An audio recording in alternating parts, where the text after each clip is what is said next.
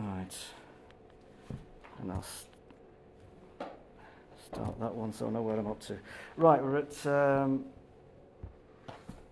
on, that's moving around.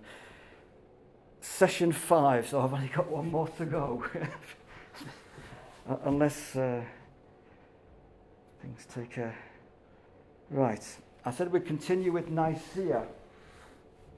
Briefly, if you remember last time, the battle was won. Constantine had made a decision. The Creed of Nicaea had been agreed, although begrudgingly. Arius and two others who wouldn't sign were exiled. The victorious, although I'm sure he didn't necessarily say it this way, but the party that won we're going to refer to as the Nicene party, and that's how they're going to be referred. And the Arius party is the Arian, it gives its name to the Arian controversy. So we've got the two halves in that sense. One thing worth saying, that when they went into this dispute, it was about 50-50 in that sense. Otherwise, there really wouldn't have been that much need for a great council. But it's down to the eloquence and the rhetoric of Constantine's magic words, sign or be banished. And that was obviously the great point that turned it in his favour, which, whilst we joke about it, these are things that help stick in your mind in that sense, is that it did become a problem. That's why we're going to be continuing to talk about it, because it was never really resolved properly. There were echoes. One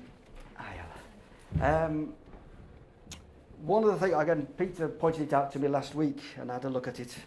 Nicholas of Myra, he was a bishop who attended, or is supposed to have attended. The information is a bit vague, but this bishop was supposed to be in the council, in the debates, and he was so enraged at the writings or the comments by Arius that he actually is alleged to have got up and smacked him, either slapped him or punched him.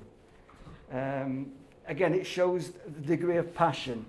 He was temporarily defrocked and imprisoned during the period of the council, later released. And of slight interest is that he's also known as Nicholas of Bari, which is a southern Adriatic coast town, and he's more famous for being known as Saint Nick of the Christmas fables in that sense. Another bit of pointless trivia that I just can't help but give you is that it is either one of the churches, or the only one, I'm not quite sure, that both today the Roman Catholics and the Eastern Orthodox still do pilgrimage to, because of the reverence that both sides still hold to that particular man. In general terms, as we'll go on to talk about it in a short while, the East, we've still got one united church, but the East is gradually moving further east and the West is gradually moving further west, albeit that the great divide doesn't come till about the year 1053 or something. Right. The next character we have, that's Athanasius, but the character that went, the man who started this controversy, the man who sought to discipline Arius, was the Bishop of Alexandria. He was called Alexander. And at some point, I'm going to get all these names that begin with A twisted and confused, forgive me. But Alexander returned back from Nicaea, and within 5 months he had died. Athanasius was, he's accredited with being just a deacon. I'm not sure how that works, because he was then on the deathbed of Alexander. He was suggested that he would follow. Athanasius was a key player in helping Alexander in the debates at Nicaea. With Alexander dying, you've got then the situation of a man called, Athanasius is known more in the Greek side. He's known as Alexander the Great, Alexander the Athanasius the Great, Athanasius the Confessor. He was a bishop for about 45 years. 17 of those years were in exile. He crossed, I think he was exiled 5 times by 4 different Roman emperors in that sense. Again, this is a man born at the end of the Roman persecution, during the great persecution. He would have been about 10, 12.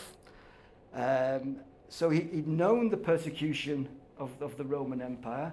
Now you've got this turning. You've got a Christian convert, 312 of Constantine the Great. You've got a man who's getting involved in the church, making decisions for the church, and somehow they're still getting exiled and separated and persecuted.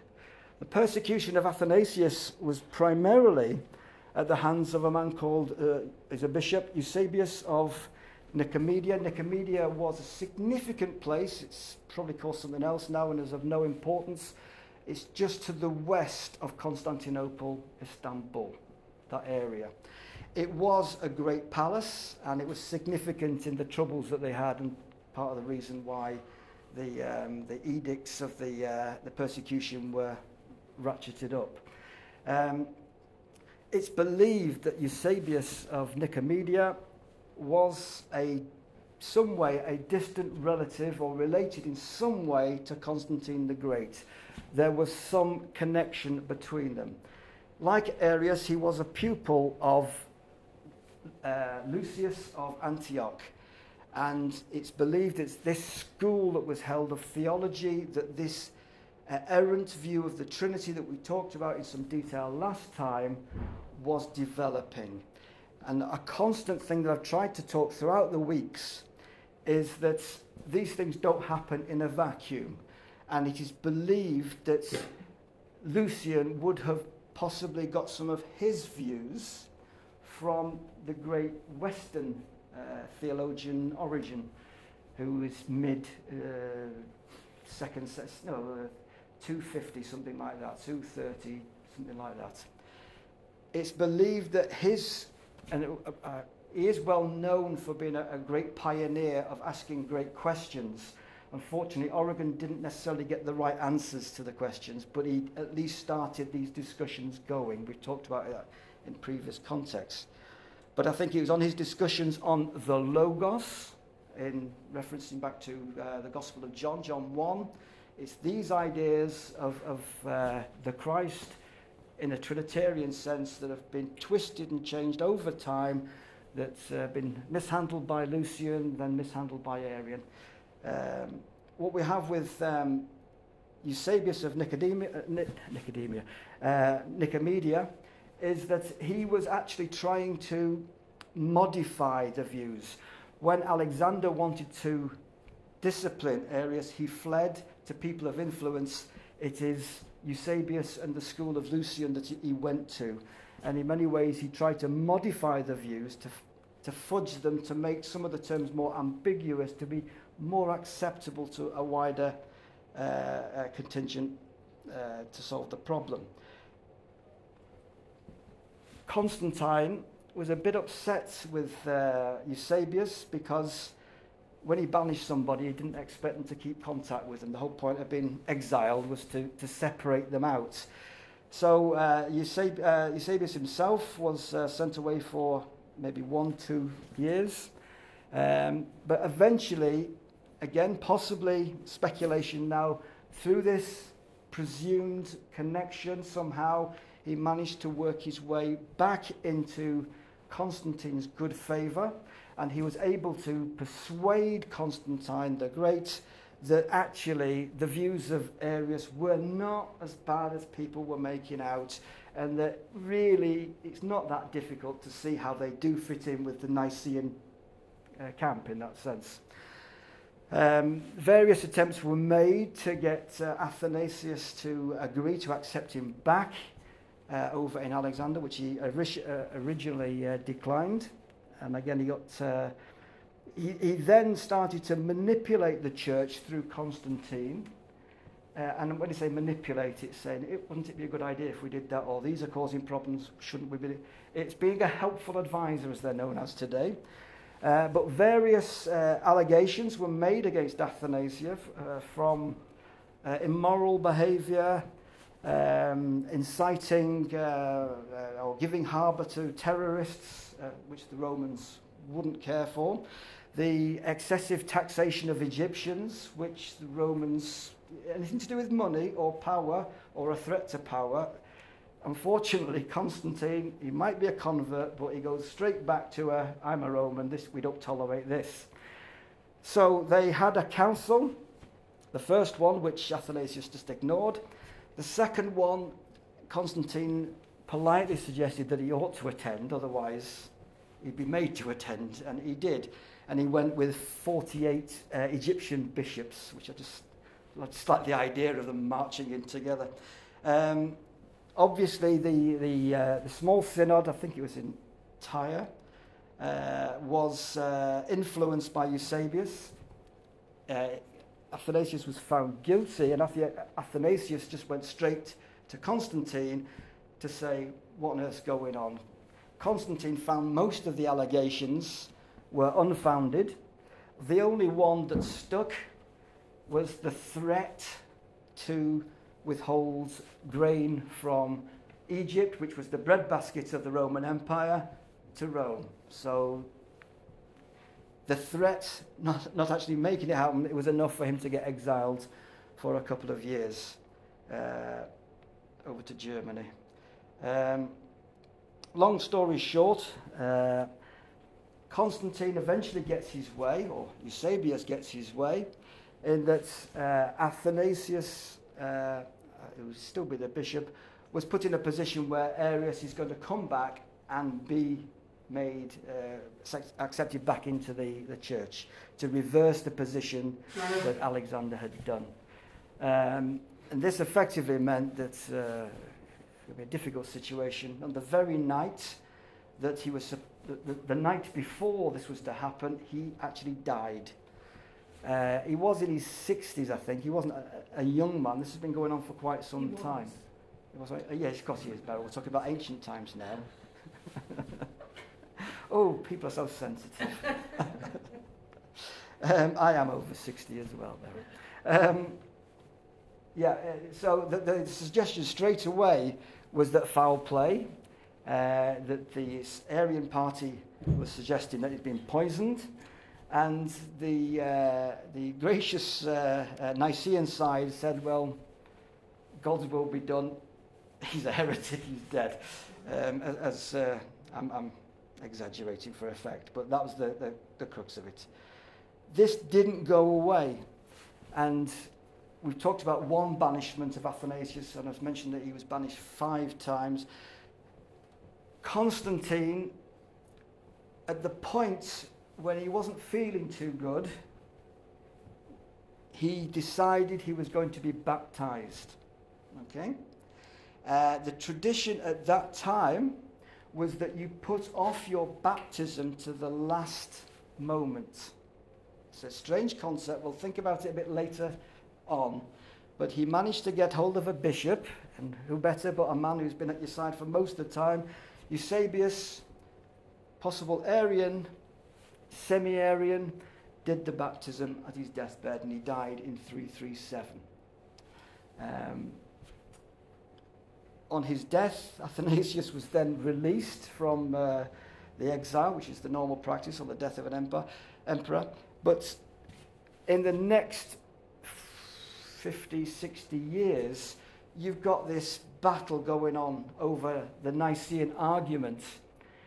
The Arian party against the Nicene party. You've got emperors that are sympathetic to Arianism. You've got an emperor who's actually an Arian in that sense. It's only at 381 when we have the next great, it wasn't as great and as big, but it's still known as a great council, Constantinople. And there, with a possible adjustment for what's another controversy that's going to rumble on for a bit, called the Philochy, closer, Philoque. It is an insertion "and from the sun." That's what the Greek, the Latin, is referring to. That effectively, it's known as the Nicene Constantinopolitan Creed, which is a mouthful, but it's the modified Nicene Creed. It's the Nicene Creed that we will be more familiar with. The original one was about 2 phrases shorter than the one we use, and it had some anathemas against the Arians at the bottom. Anathemas are being damning comments. There you go. We'll move on from there, but the point of all of this is a key fundamental doctrine of the Christian faith, the Trinity. It wasn't resolved until 325. Not really, I've rambled on. It's still dragging on to 381. In some ways, it will still rumble on to Toledo, or something like that, about 546, when things are finally sort of settled. This is a key fundamental doctrine of the church. And it wasn't really formalized in the way that we, I won't say take for granted, but we just do it because it's there in front of us in the liturgy. But it took an awful long time to get it to the state that it is that we just use. Next week, if we've got time, there's a few more key Christological points that have to be developed, which are key to our understanding, which we know about. But these things are being developed in time. Augustus of Hippo. Augustine of Hippo. The bishopric of Hippo is in Algeria, modern-day Algeria, in North Africa, Roman North Africa during this time. I am very briefly going to talk about the early life of Augustine. We'll do more about him next week because he is regarded as perhaps one of the most important theologians in the Western Church. The Eastern Church doesn't really go for Augustine. So they like Athanasius, and they've got others as well. Athanasius was a good, solid man. It's just that he was more Greek. Augustine in school didn't do very well in Greek. He didn't like it. He didn't like the way it was taught. He was very good in Latin. That's an aside. Interestingly, both Protestants and Roman Catholics hold Augustine today in very high regard. Obviously, we see different things in his teachings, but we still hold the man central to our system of theologies. The early life, in fact, the whole of the life, is a very interesting read. It's in a book called The Confessions, which is almost an autobiographical review of his life from infanthood up until the point he was writing towards the end of his life, after he had been a convert. So a lot of the detail we actually get from his confession, as it were, we're taking it first hand in that sense. Born in 354, again in the Numidia in North Africa. Today it's a place called Souk Ahras in Algeria.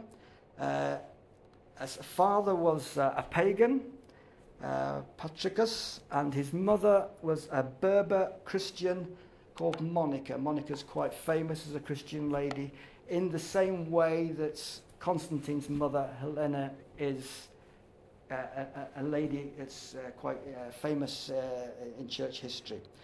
A Berber is a person, an ethnic group. Now I would say they're probably located in Morocco, probably Spanish Sahara, that area. They identify as Berbers, and they would have originated much more extensively across North Africa during the Roman period. Everything changed in Africa in the 6th, 7th century with Muhammad, the rise of Islam.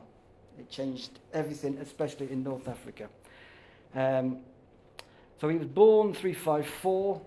I'm going to cut this shorter. We'll just do up to the significant point I want to bring to your attention is that around the age of 7, he fell ill.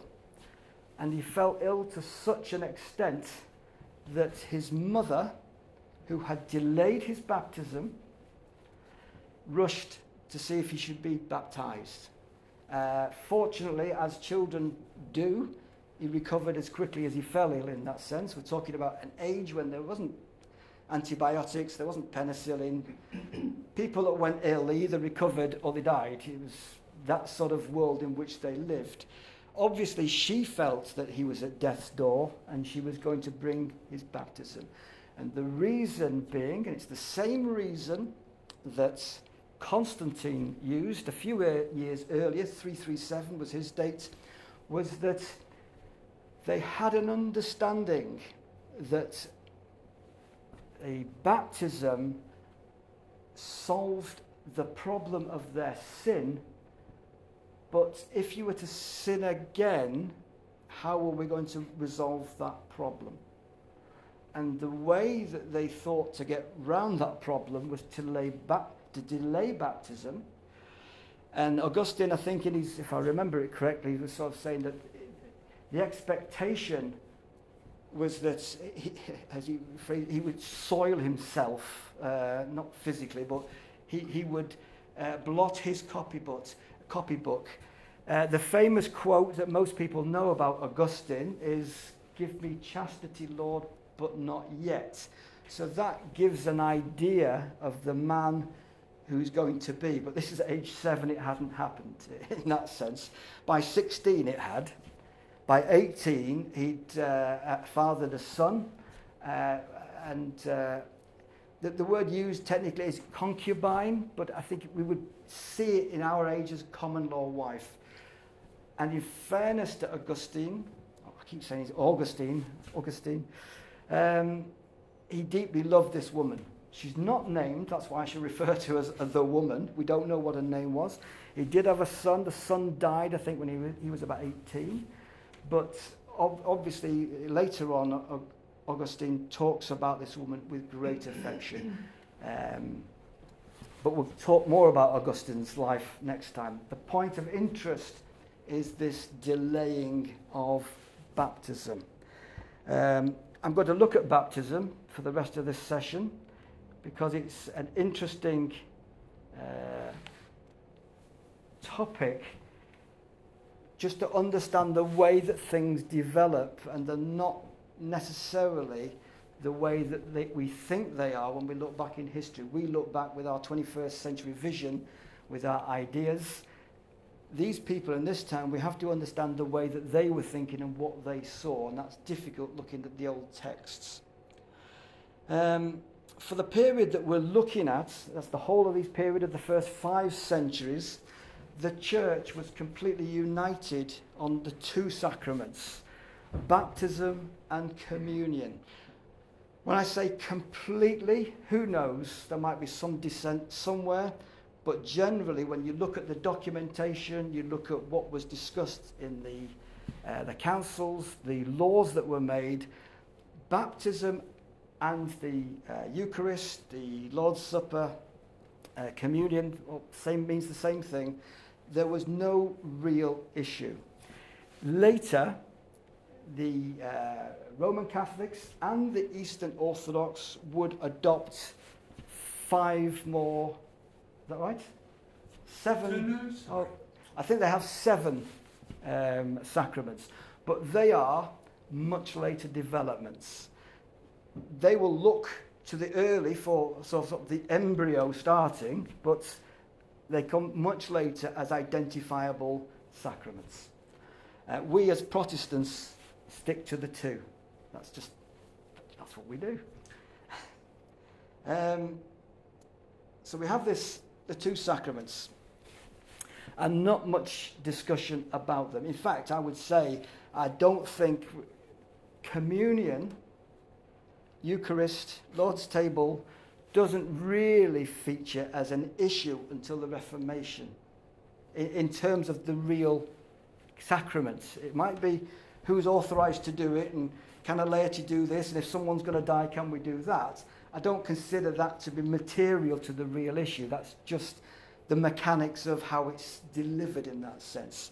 In a similar sense, there is very little on baptism, except for the peripheral statements. There's one in 401, I think it is, that basically says that what do we do with children that we're finding in the streets of North Africa after we've had, not vandals, just barbarians through. They've killed the parents, these are orphans.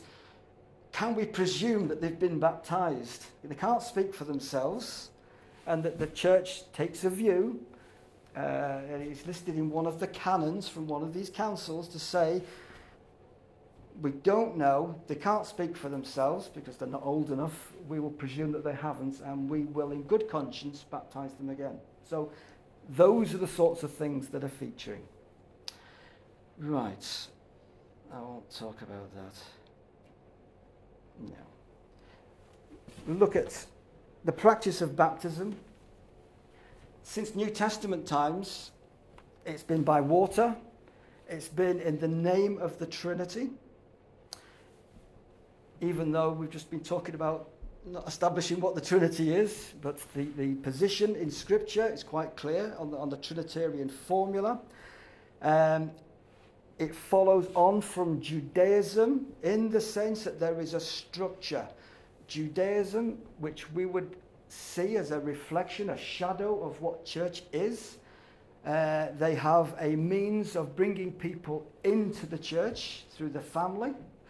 They have the means of bringing households in. They've got the means of bringing proselytes in, people who have been converted from paganism to Judaism.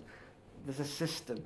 So as I've tried to go through the whole of the history, I started off by saying that we were greatly influenced by the Judaic roots of Christianity.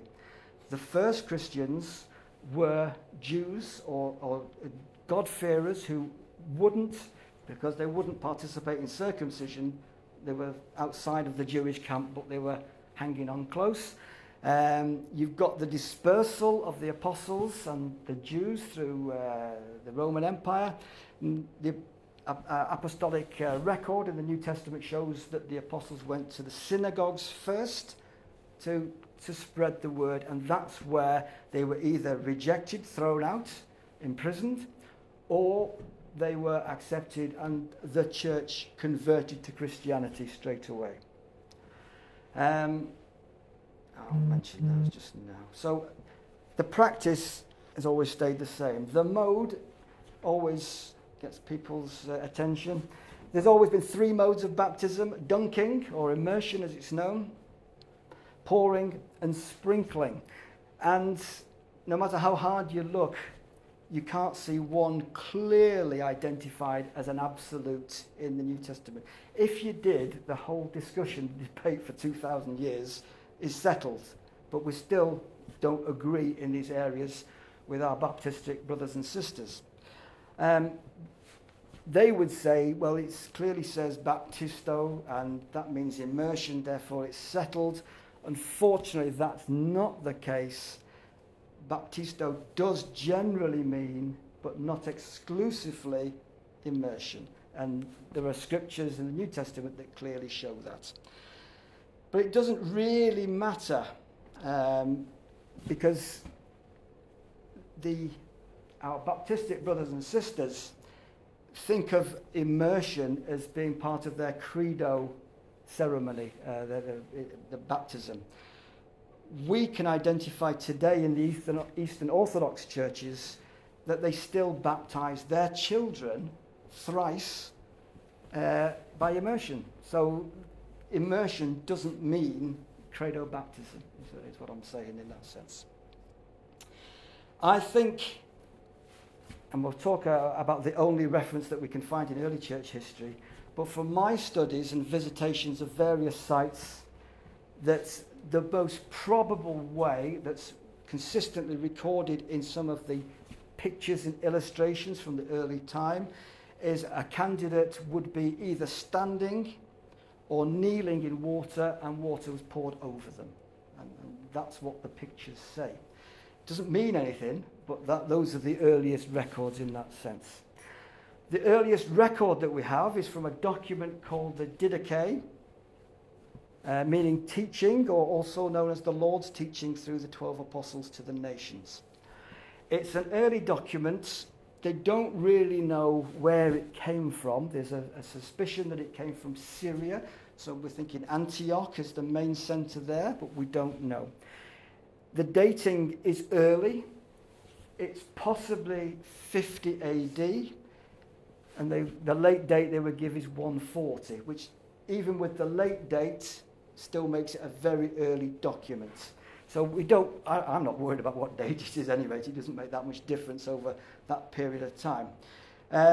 It's a teaching document for catechumens.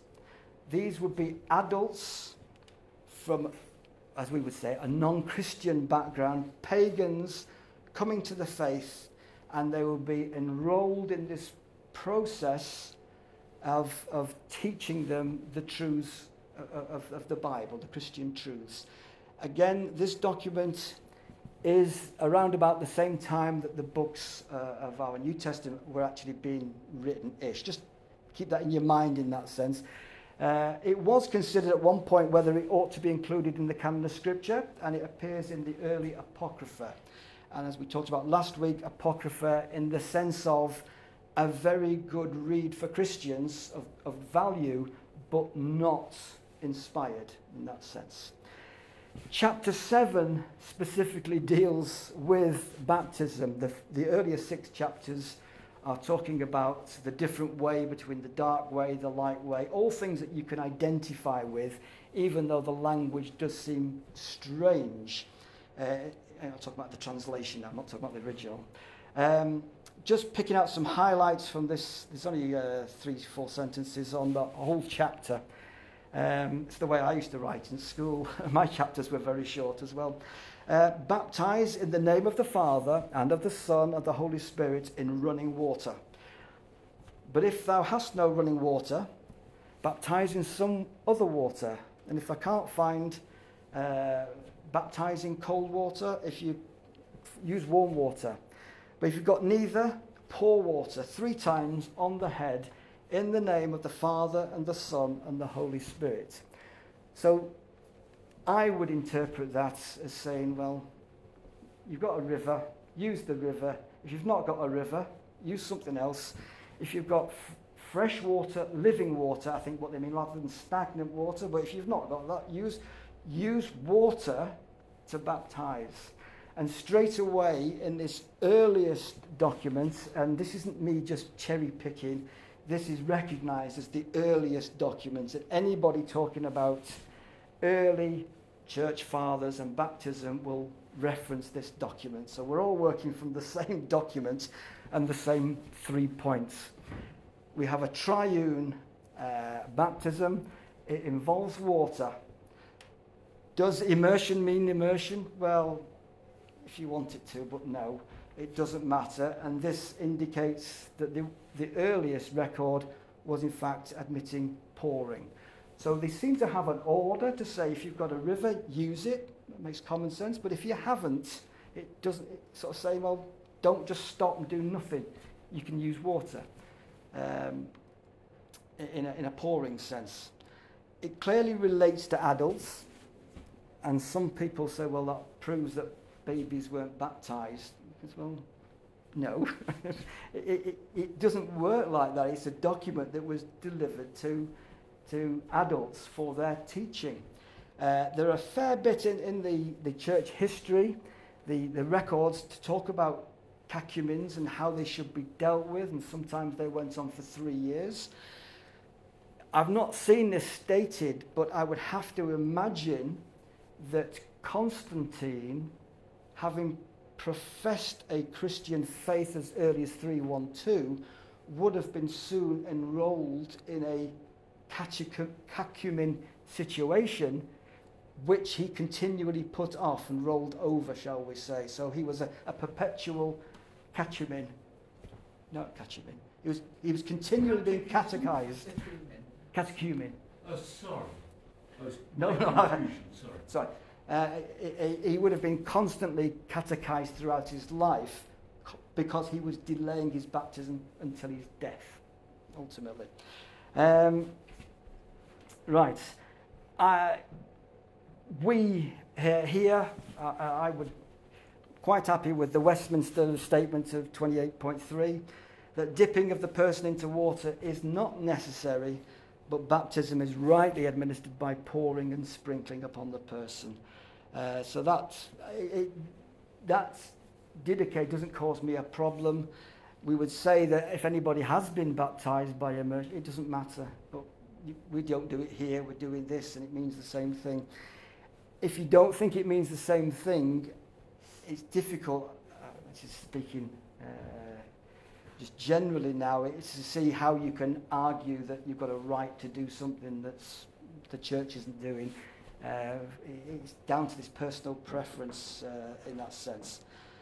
The subject is the one that causes most problems because the Christian community, and I don't mean that in a snipey way, the church at this time was united in its view of baptism, and babies, young people were being baptized as well as adults. That doesn't fit in with our loved Baptistic brothers and sisters, but that's the way it is. I would argue that there's been a practice continually. There is very little record in the 2nd century. Now, I don't see why that causes me any greater problem than it does cause a Baptist. If there's no records, there's no records. How can you prove one thing but not prove the other in that sense? There is a void. The first record, and again that most people will quote in their books on this subject, is Tertullian around the year 200, making a reference to being wise to put off baptism.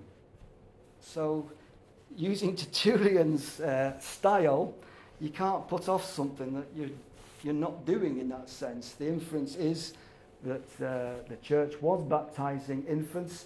He's recommending this putting off. But he also recommends that the unmarried should put off baptism. In the same as the next paragraph, he's linking the two together.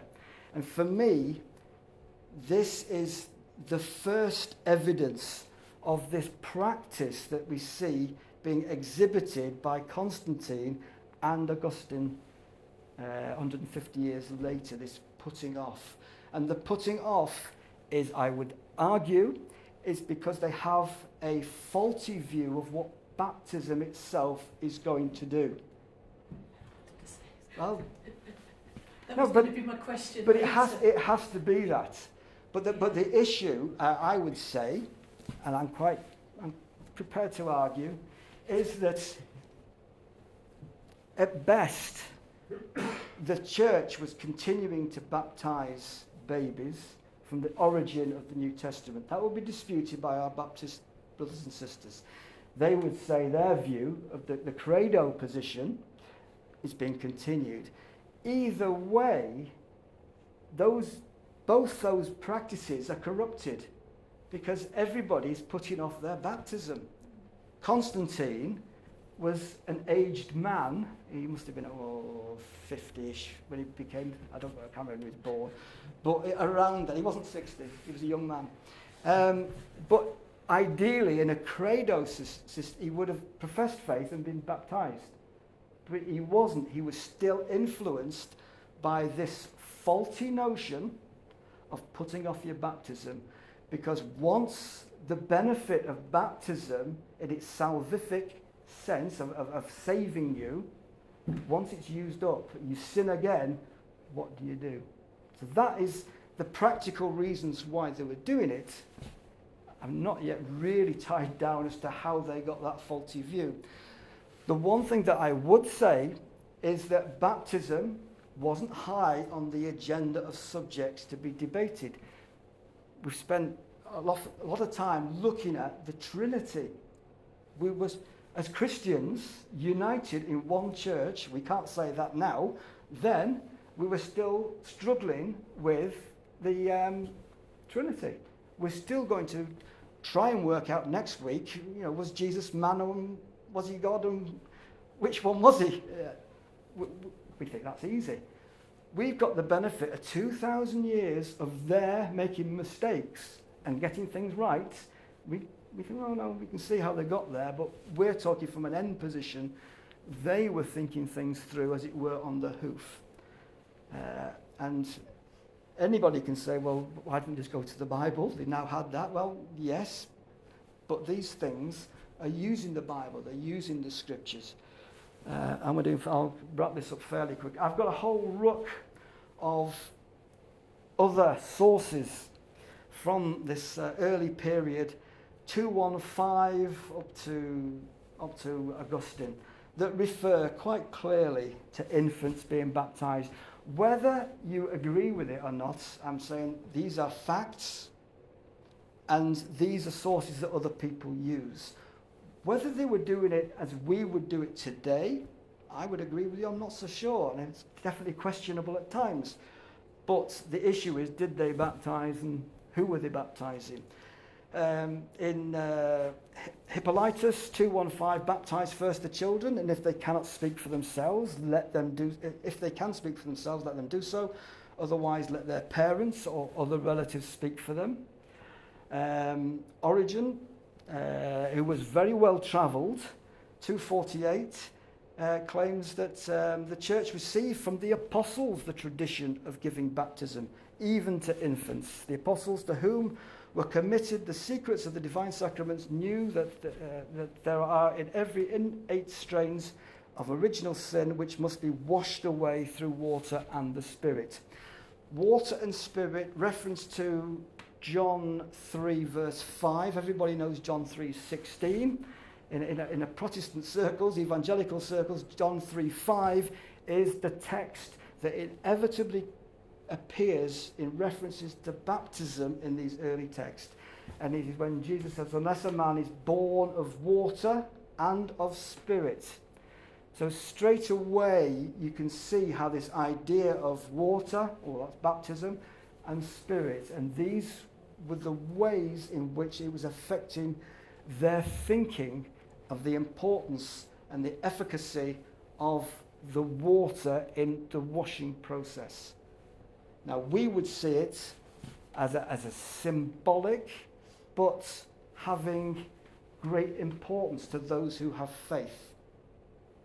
So we still see it as a washing, but we only see it as being effective for those that have faith.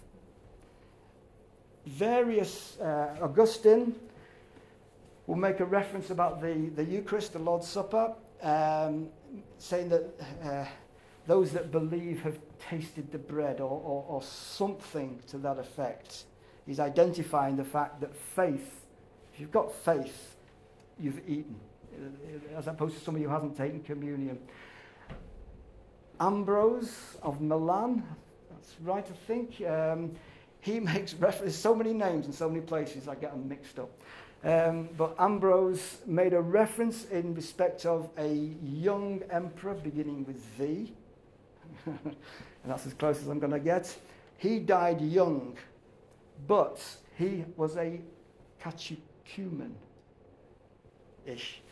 And Ambrose was to state to the sisters of this deceased young emperor that because he desired baptism, the effect of baptism would be given to him, meaning he had the faith. That's the way it is interpreted. So, whilst we look at these old things and, well, they didn't get it, and we just believe, and we have various writers wrote in such a way that it was confusing for us, especially as Protestants, to work out what they were actually saying. But there are clear statements in the writings, not necessarily where you expect to find them, where they are actually making statements that really it is faith, the indwelling faith, that really matters in that sense. All these, I won't keep giving you all these quotes because they just say the same thing. But I've while you're looking, yep. Can you please remind us of John 3:16, which you can't remember, which we Protestants should know? You said you. For God so loved the world that he gave his only Son, that whosoever believed would have eternal life. Approximately. Everybody's checking to see if I've got it word perfect now. Right, I think we've run out of time. Can I also ask you, please, about the baptism by submersion? Yep. I attended in this beautiful service you hold regularly in our Capel Cymraeg since, I don't know, over 2 years maybe. I think this baptism might have been a year, 18 months or more ago when I was a new attendee.